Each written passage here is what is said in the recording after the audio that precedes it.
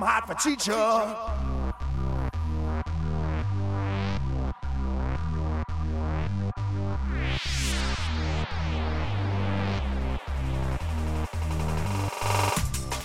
We thought we were done. We thought we were finished. We thought we would never talk about a movie minute by minute again. But we were wrong. Join us as we get to know the cast next door.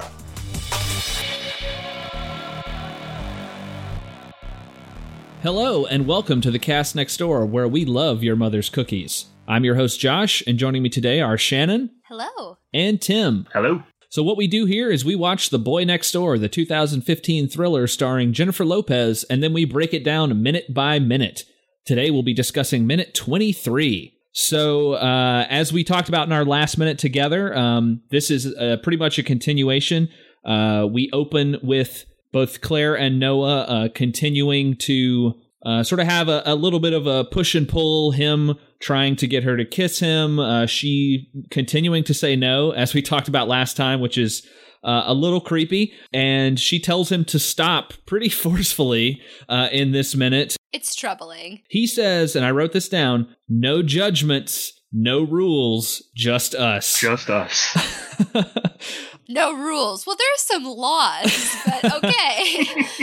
Yeah, exactly. Like, that line really kind of bothers me. And it, I don't know. It seems like they are trying to be very, I don't know, like subversive maybe, and you know, letting him sort of take control of the situation.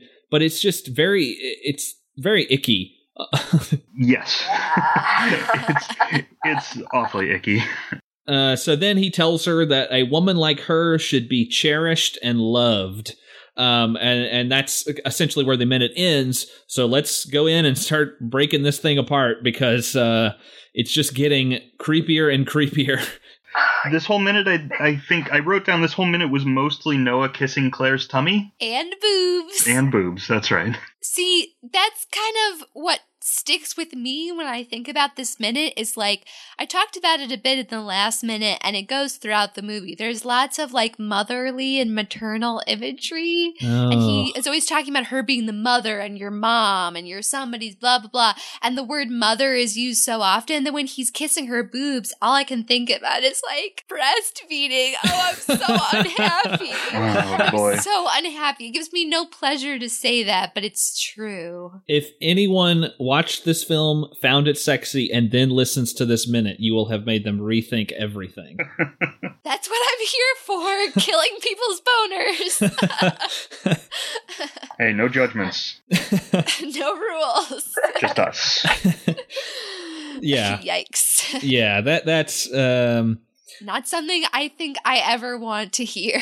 Yeah, I mean that's a thing, like, no rules, but there are always some rules. Yeah, that's the part that definitely, like, the no judgments thing. Hey, that's great. You're being very giving, you're being very, you know, open. That's cool. I mean, if it were in a different scenario, obviously, like, you know, this scenario, okay, let's judge you and tell you to stop. But, you know, if you're in a caring relationship, no judgments, that's awesome. No rules is probably not something that that you want to have your significant other say to you. I mean, oh boy. I mean, yeah, it's more just soft lighting on their beautiful bodies. I don't even know what else to say. They're both remarkably good-looking people, you know? I'm not, you know, shaming them for doing this scene or anything like that. It's just everything about it is profoundly upsetting. Yeah. And as we kind of touched on in the last minute, you know, the filmmakers seem to be trying to, I think, have it both ways, like, let it be like a little bit risque, but also not. I feel like if she had slapped him to get him to stop and he had kept going, then it would have been much creepier and much more icky. So they like I said before, they're trying to sort of just walked the line a little bit and not completely step over it, but I still don't know if they're successful at that. They're trying to be subversive, but like in a cowardly way. I think by this minute, if memory serves, there's some lingering shots of her kind of taking his hands and putting them on her body. So by this point, we have at least sort of a kind of more concrete nonverbal consent, I guess I would say, is what the movie's trying to convey. How successful they are at that when we've been hearing her and she's still verbally protesting. It's scenes like this happen a lot in this. It's a very specific genre, this erotic thriller. Your hand that rocks the cradle, or that one where that girl from Heroes tries to steal Idris Elba from Beyonce, and like single white female and stuff.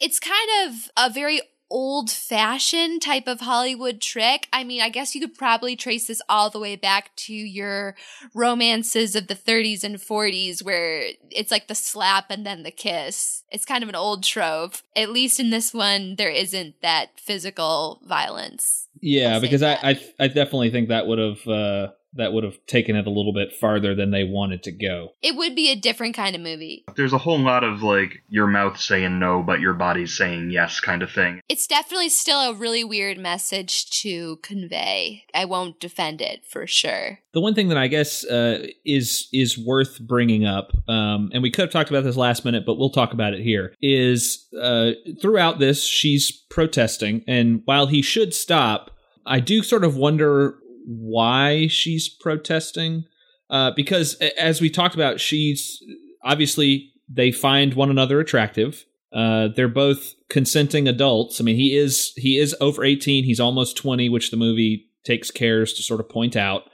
so that it's not super creepy.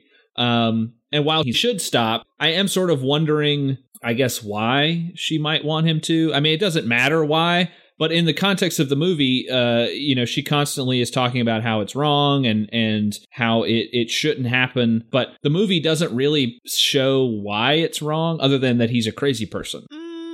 I think that the implications kind of come from the fact that he's friends with her son, which puts him in the strata of being like very much a younger person, and the fact that he's in high school. I could see that. So even though it's not like technically maybe verboten in some of those senses, there's like an implication there, like if he's your son's friend, he's in the same social sphere as your son. There's a child connotation there that I think is inescapable. Maybe if the boys weren't friends and he was just some random guy she met, it would be different. Well, and he wanted to basically audit her class, right? He had requested that before. I mean, there's sort of a power dynamic thing. Well, see, I question that because I don't know when she knows that he's going to be in her class. Yeah, I think the school factor, he hadn't joined her class at this point. Otherwise, obviously the student thing would be a huge nail in the coffin. Yeah. I knew he hadn't joined. I had forgotten whether he had mentioned it. And he might have. So yeah, we just continue with more protestations and more kissing, and it's just kind of creepy, as we've discussed pretty thoroughly. The next minute, obviously, we are building to that. And things are going to get even hotter and even heavier in the next minute. So unless you guys have anything specific that you want to discuss about this minute, we can go ahead and wrap it up and get ready for minute 24. Is there anything you guys want to talk about? Could have been improved by a good power ballad. That would have been great. Just imagine this sex scene starting probably with this minute. A really intense, like The Bodyguard had I Will Always Love You. Every big romantic drama has its really intense chart-topping number.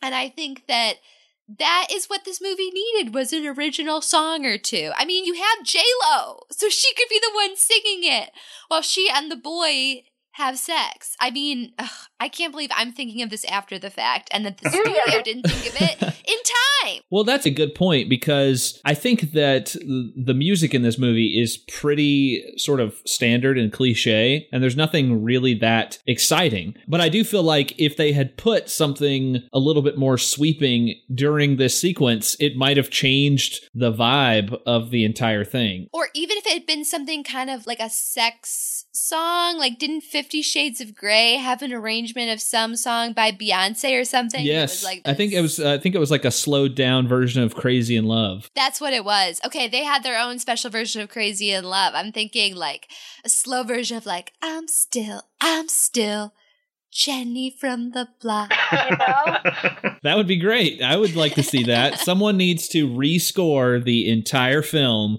with slowed down versions of J-Lo classics. Or more Beyonce songs. I'm fine with that too. Just put in this song, surfboard. When he reveals his surfboard abs, it actually fits perfectly. Spoiler for next minute. Well, you'll have to stay tuned then, won't you? Yes, definitely. All right. Well, would you guys like to plug anything, Shannon? Sure. You can find me on the internet at www.shannon-camp, spelled CAMPE.com. ShannonCamp.com. And Tim? And you can enjoy my previous appearances on the Cast Next Door. And your upcoming appearance on the Cast Next Door. Uh-oh, spoiler alert. All right, well, thanks again for joining me this time, guys, and we will be back together next time for a super hot minute. And thank you guys out there for listening to the Cast Next Door, where we love your mother's cookies. We'll see you next time. Bye. Bye. Jay Holla. Thanks for listening to A Talking Cast presents the Cast Next Door. I was your host, Josh Hollis, with my guests, Shannon Camp and Tim Fargus. Like us on Facebook, follow us on Twitter at FirstEdIliad, or download new episodes from thecastnextdoor.wordpress.com. You can also subscribe on iTunes or Stitcher. Artwork and editing by Josh Hollis. Produced by Darren Husted. Executive producer, Josh Hollis. The Boy Next Door is owned by Blumhouse, Smart Entertainment, New Hurricane, and Universal Studios. No infringement is intended. Copyright 2015, all rights reserved. This is a first edition?